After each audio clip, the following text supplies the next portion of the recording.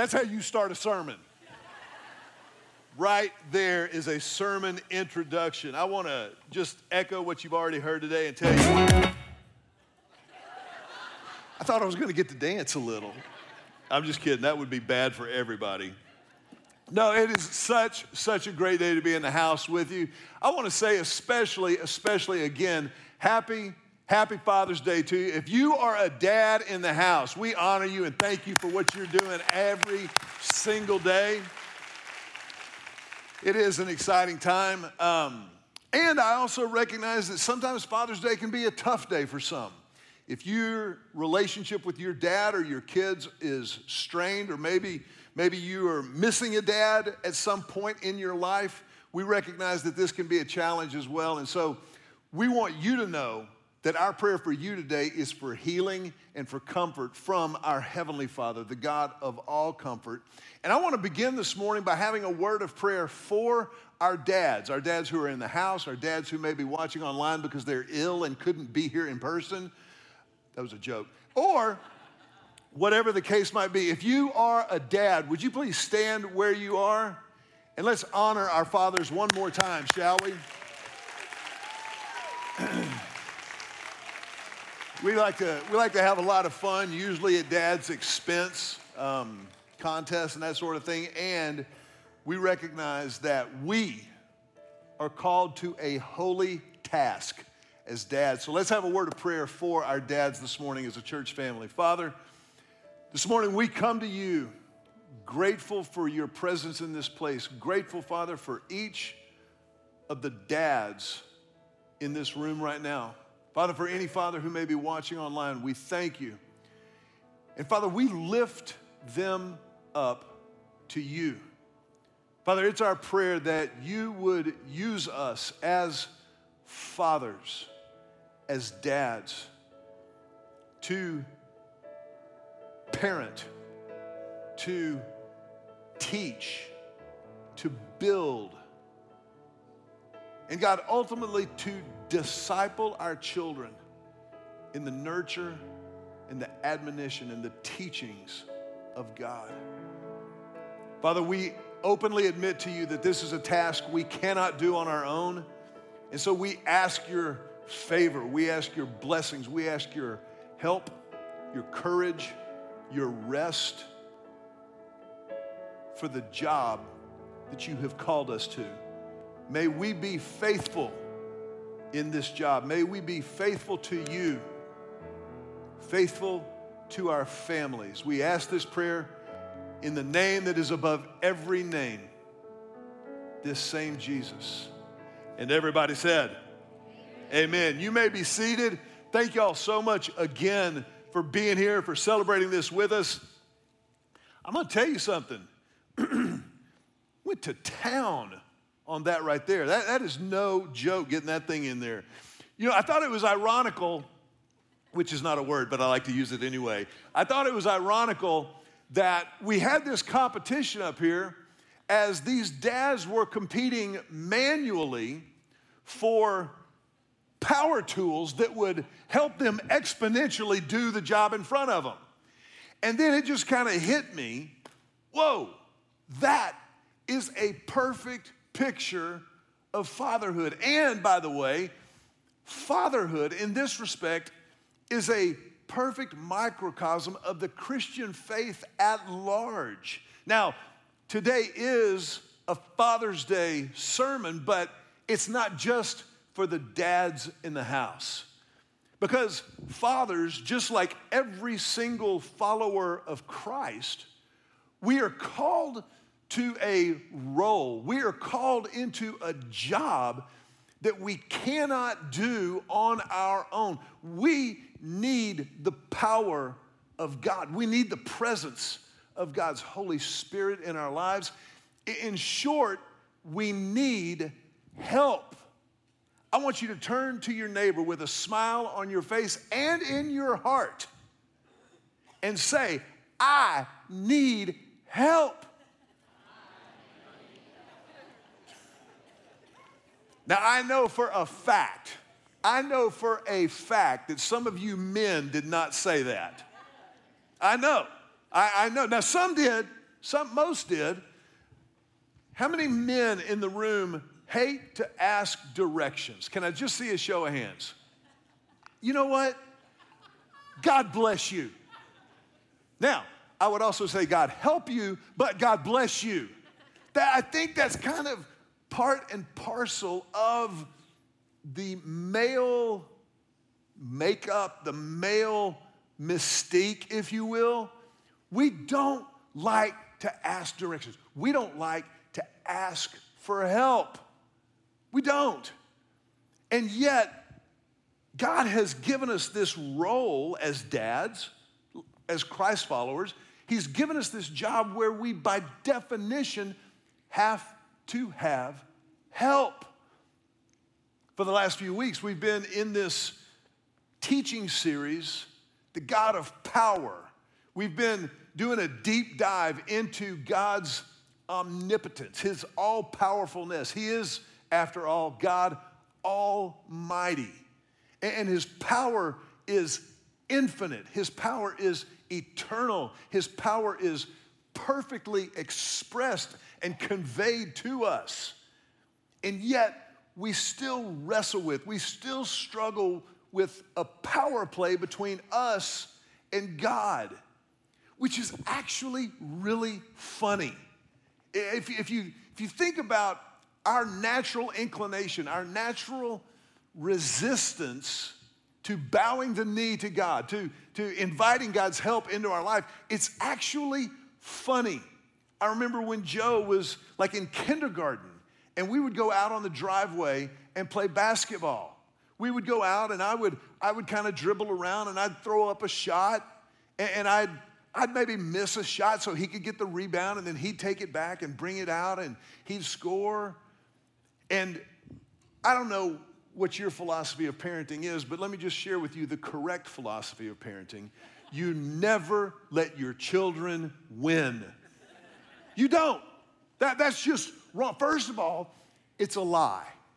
You're lying to your children. I'm just kind of teasing, but I never let my kids win. I didn't. That way, when Joe turned 24 and could finally beat me, might have been 14, but either way, when he actually did win, he knew he was winning. But when he was in kindergarten, I dominated him. I mean, I smoked him. He'd throw up a shot and I would box him out. I'd get my tail down low. He's like, whoa, Dad. I was like, that's how you play the game. As an adult, my power overwhelmed him. God's power is a gift to help. The power to help us is one of the things that God does best. Throughout this series, we've been using the songs of ascent, Psalm 120 to Psalm 134. These 15 psalms that were written for Israel to sing in worship and praise as they made their way to Jerusalem for 3 annual worship festivals. And today we come to Psalm 124, which speaks specifically to the subject of God's help. Israel is singing this song. Look at what it says. This is Psalm 124. It's not long. None of these are really, really long chapters in Scripture, but they're so powerful. Look at what it says. Psalm 124. What if the Lord had not been on our side? Let all Israel repeat. What if the Lord had not been on our side when people attacked us? They would have swallowed us alive in their burning anger. The waters would have engulfed us.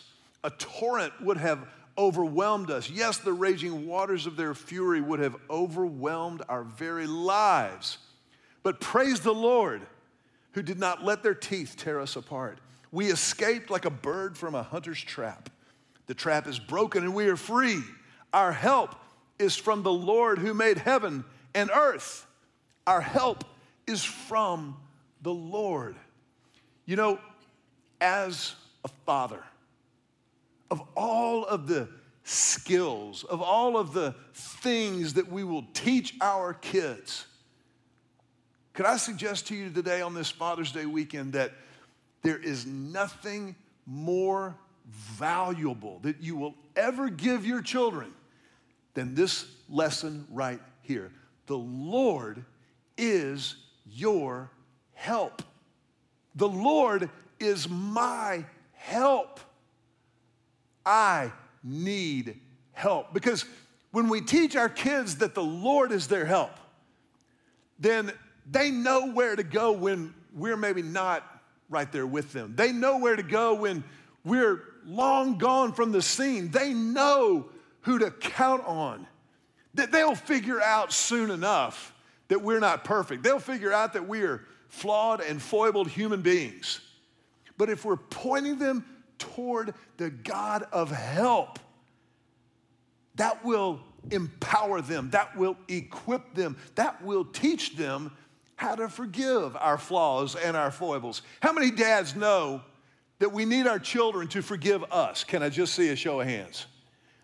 One of the most powerful things you can do as a father, as a parent, is to apologize to your children. To say, I'm sorry, I was wrong. I had to do this, I know, at least twice when our kids were growing up. There were times when I would, you just kind of like you lose it internally. You just like, you look back at this beautiful, beautiful child that you helped bring into the world, or that you've adopted, that you brought into your family. And when they're in the middle of defiance and tantrums, or they're caught in a lie, and there's something inside of us as dads that just kind of like, what are you doing? What are you doing? And there were times when I would deliver the right message in the wrong way. How many dads have ever given the right message in the wrong way? Can I see a show of hands? Thank you. In those moments, dads, we need help. We need help.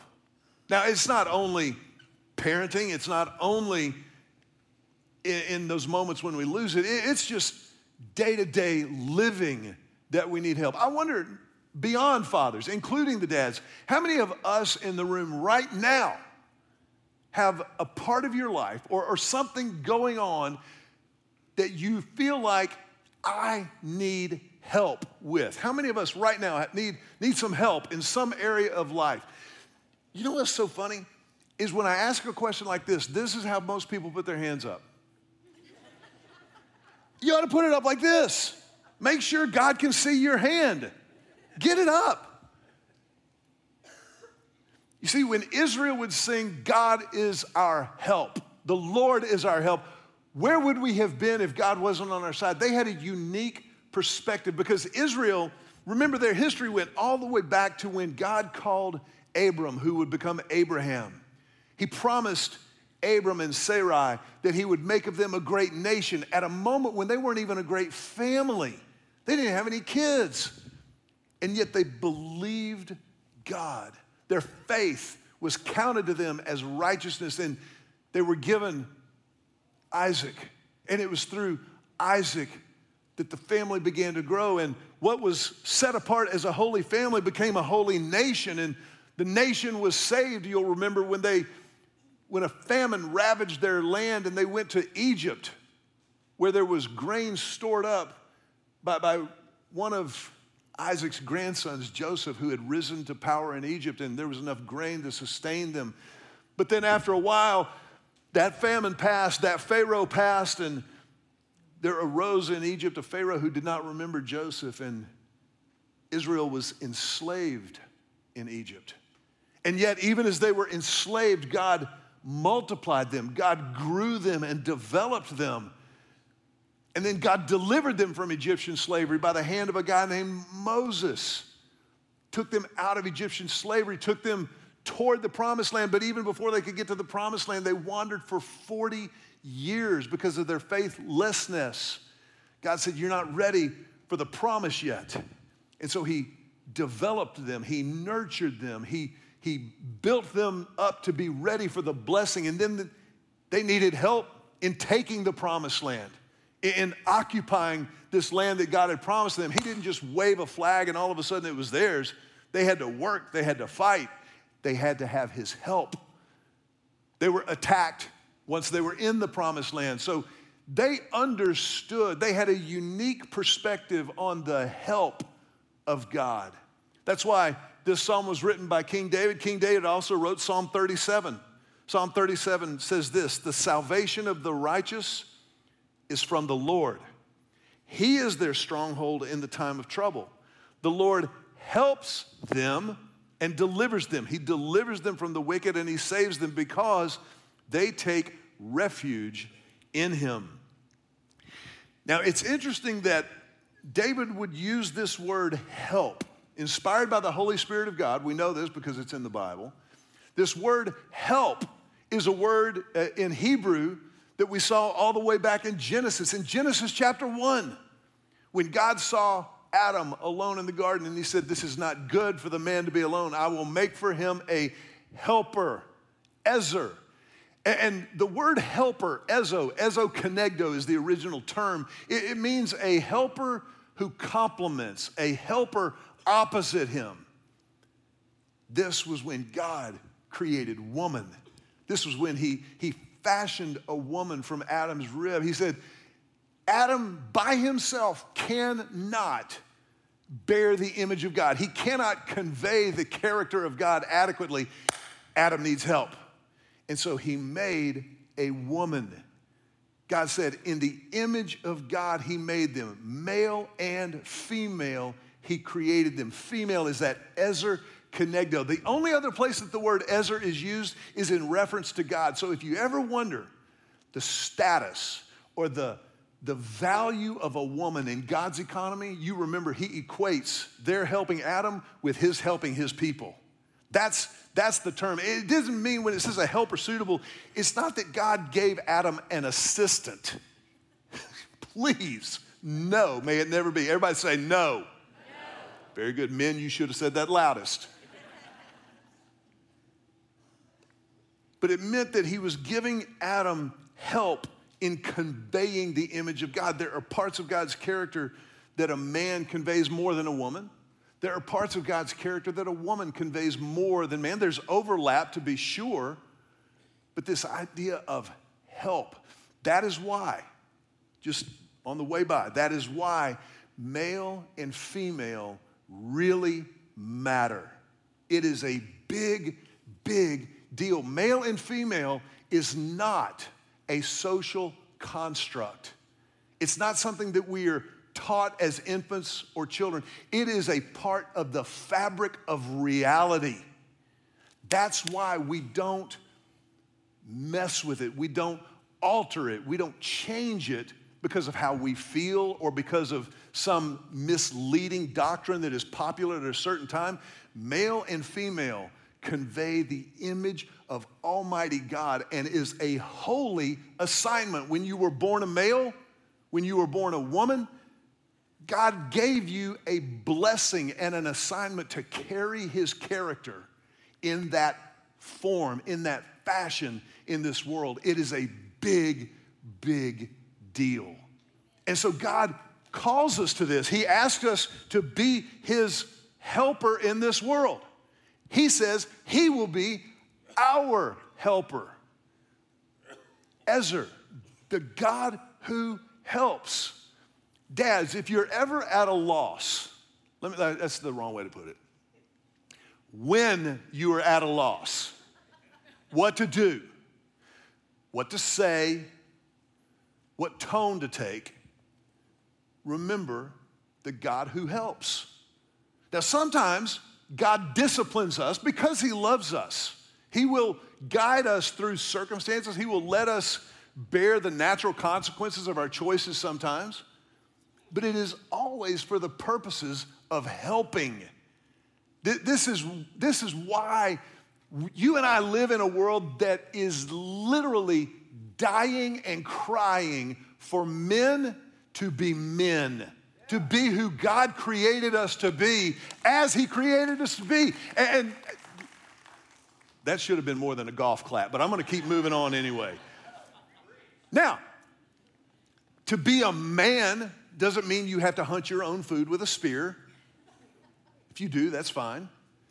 But it means that you own the responsibility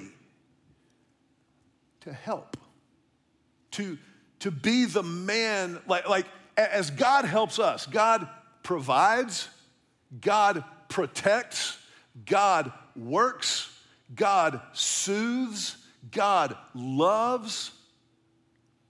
That's our job. That's our job. That's what we're called to do. That's who we're called to be. Now, that doesn't mean that women don't work, that women don't sue. That's not at all what is being said here. Look at Proverbs 31 that describes the godly woman. This is an entrepreneurial, loving woman that the Bible says is of great value, more value than jewels. So don't even think about sending me that email, because that's not what I'm saying. But I am talking to men. Men, we are living in the middle of a masculine crisis. It is a crisis, which means a turning point. We have an opportunity here to be godly men. We hear a lot of talk about toxic masculinity. I know that's not what God intends for us. God calls us to be tonic masculine men, to be men who help. Here's how Webster's defines tonic. Tonic is producing or adapted to produce healthy muscular condition and reaction of organs. Tonic is one that invigorates, restores, or refreshes. That's a tonic masculinity. That's a masculinity that helps every environment, every space that it occupies. That's who we're called to be. That's what we're called to do. Have you ever walked into maybe a restaurant or a store and seen in the window the help wanted sign? How many people have ever answered a help wanted sign in a window? Let me see a show of hands if you've ever done that. I love it. You know what? When I was in college, I answered a help wanted sign at Shepler's Western Wear here in Austin. I called them. I said, I filled out an application. I gave it to them. I waited 2 days. They didn't call me back. I called them back. They said, yeah, we've gotten a big stack of them because school's starting right now, so check back with us in a day or two. I said, great. I waited 24 hours. I called them back. They said, oh, yeah, I remember talking to you yesterday. I said, yeah, I remember you told me to call back. And then hung up. They said, we'll call you. 24 more hours, they didn't call. That day, I drove to the store.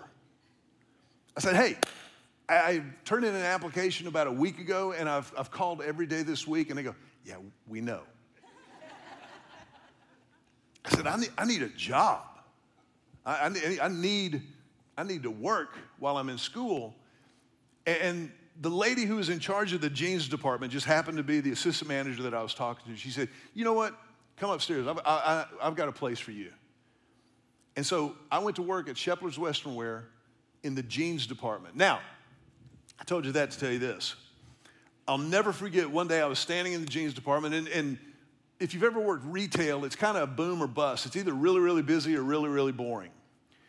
And I was sitting there one day on the boring side, and two women walked into the jeans department at Shepler's Western Wear. And this one lady looked at me and she said, hey, what size do you think I wear?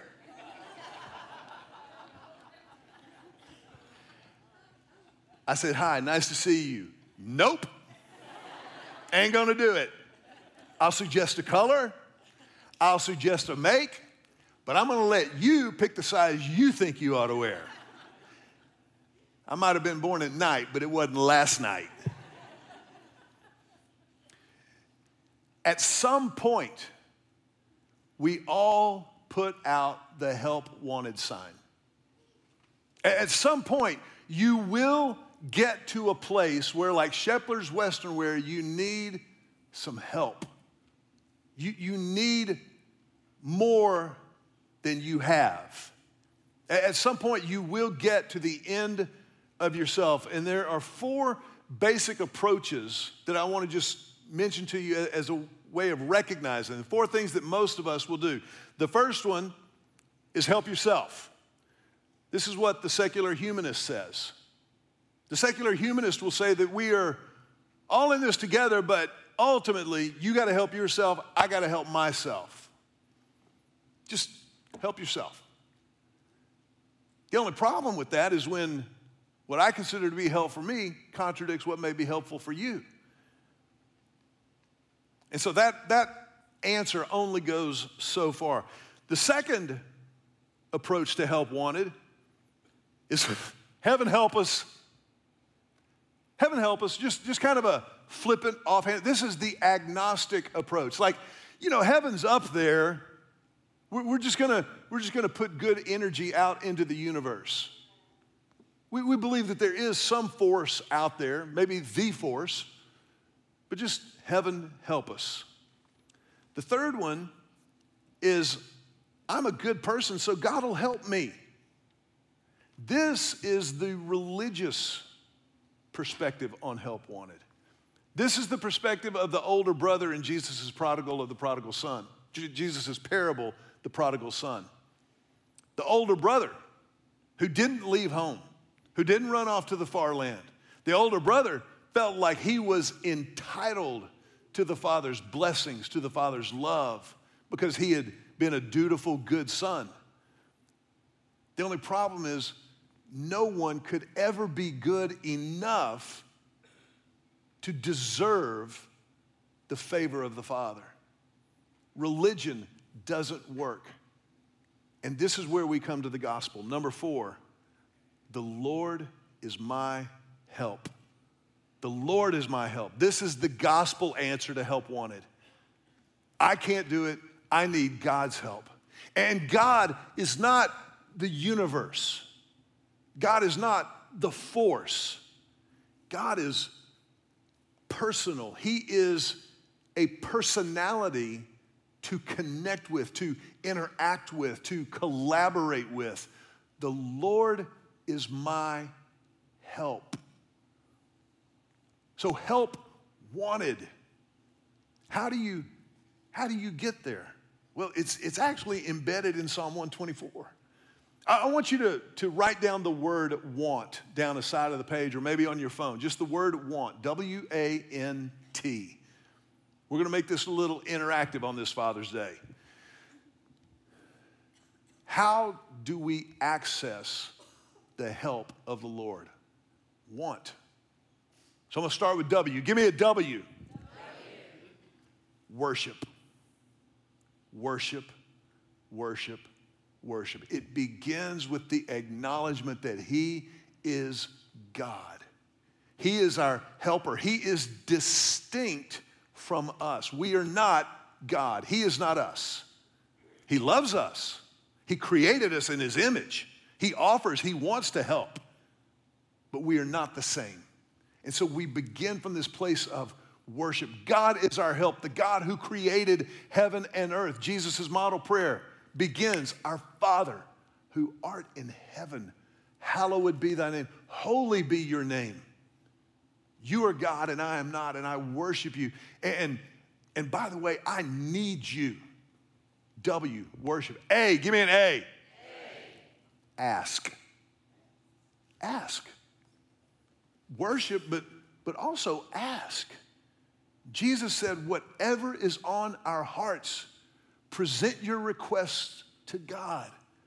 And if you've begun with worship, then you have already begun by establishing the reality that He is God and I am not, so I am surrendered to His will, and so I will ask for what's on my heart. I will ask for the help that I need.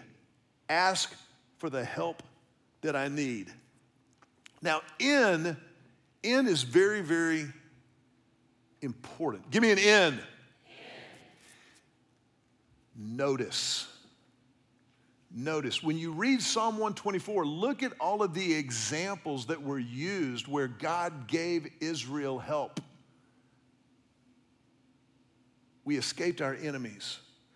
The waters would have overtaken us. That's talking about when they crossed the Red Sea on dry land, escaping from Pharaoh's army. Israel had a collective memory of God's faithfulness, of God's help. They noticed it, they celebrated it, they remembered it. When you see God do something in your life, make time to notice it. And then T, give me a T. Trust. After a while of worshiping, asking, and noticing, you're going to build the muscle of trust in your life. The muscle, it's faith. Even when you don't know what to ask for, you go, I've seen God do it so many times before, I trust him. I don't even know, God, how to put into words the help that I need right now, the ask that I'm making. But I'm asking you for your peace that passes all understanding.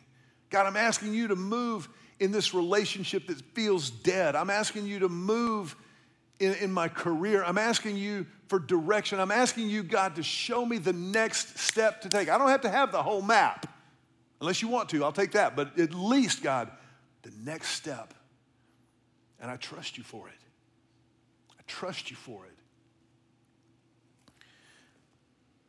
Tomorrow is June 19th, Juneteenth, which is the celebration of a monumental day in our nation's history. On June the 19th, 1865, Union Army General Gordon Granger landed at the port of Galveston and brought with him the announcement of Lincoln's Emancipation Proclamation.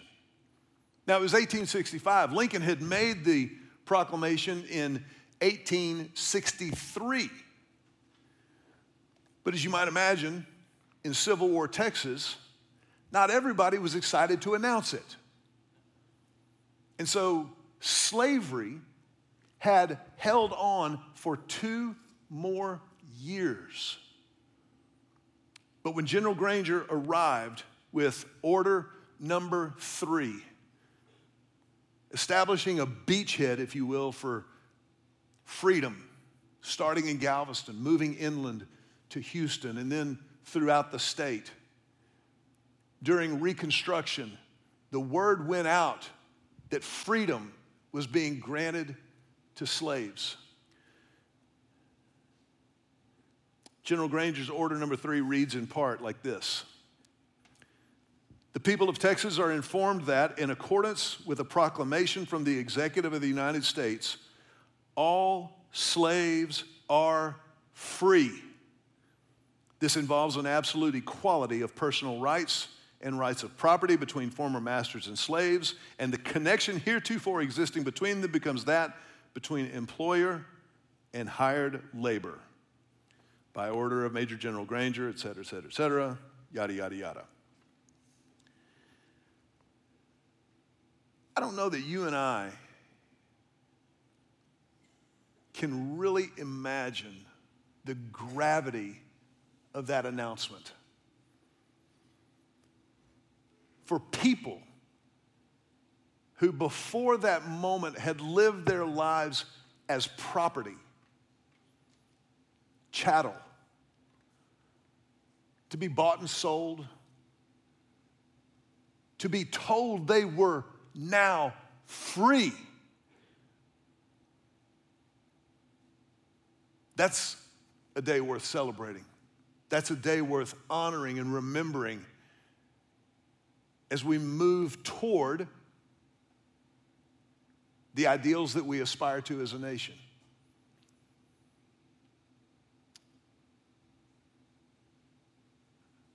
It's interesting that the Bible says before Christ enters a life, before someone begins to follow Jesus, we are slaves to sin. It's not mistakes were made, or it was a lapse in judgment, or an oops, or any of the other ways that we try to rationalize our sin. apart from Christ, we are enslaved to sin. And a slave cannot be liberated without help. The one who enslaves does not give that up lightly or easily.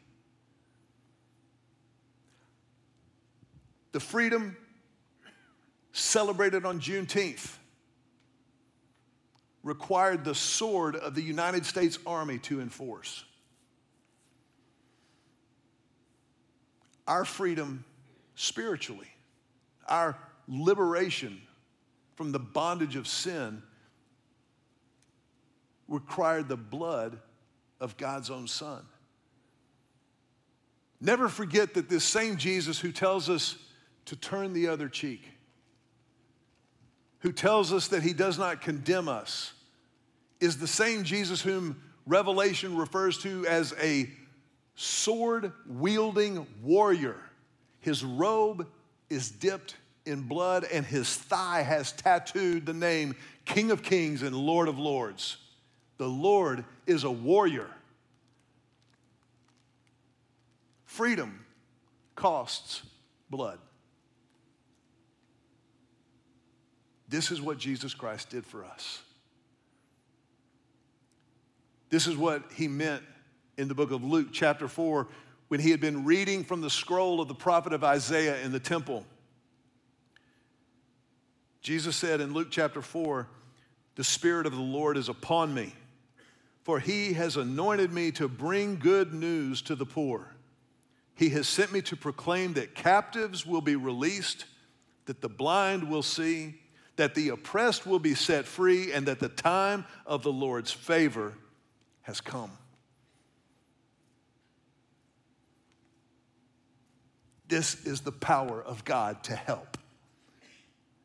It is for freedom that we have been set free. See that you no longer live in bondage to sin. If you're here today and you've never stepped into that freedom, you've never accepted the news, the announcement of this freedom, in just a moment, we want to give you the opportunity to do exactly that. You don't have to pass a test. You don't have to attend church a certain number of Sundays a year or watch online and do something like that. You just have to choose to respond to his grace. You choose. I chose at one point in my life to say, I accept. I accept the good news of the freedom facilitated through your death, burial, and resurrection.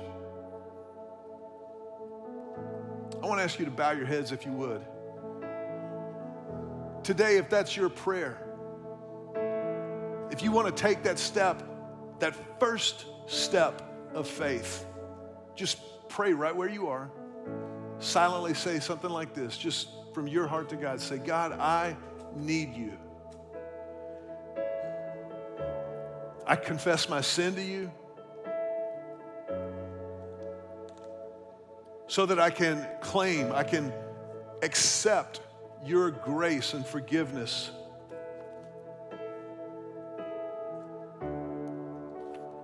And Jesus, in exchange for your life, I give you mine. And I will follow you from this moment forward. I know it won't be perfect, but it is real, and it begins right here and right now. Jesus, thank you. Thank you.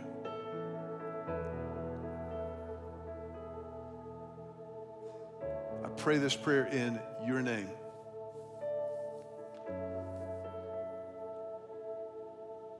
I want to ask you to remain with your heads bowed for a moment. If you just prayed that prayer and you meant it, then as a church family, we want to help with what comes next, because this is just the beginning for you. If you would, allow us that privilege. We've got a little gift we'd like to give you today. It's a new believers packet. It includes a Bible for your own. in a translation that is very, very readable and very accurate to the original languages of the Bible. There's also a reading plan there for you to help you get started in this relationship that you just began, that you just entered into. When we dismiss in just a moment, as you go out into the lobby out to your right, there's a place there called the Hub, and there'll be some folks there who would love to maybe have that conversation with you. But I want to ask you, if you would also, as our heads are bowed for just another moment, if you just prayed that prayer, would you raise your hand and hold it up high over your head? Raise your hand and hold it up just as a statement physically of the commitment spiritually that you just made. And know that as a family with you, we honor that and we celebrate that. And our family tradition around here is, as you put your hands down, we're going to put our hands together to tell you, welcome home. Welcome home.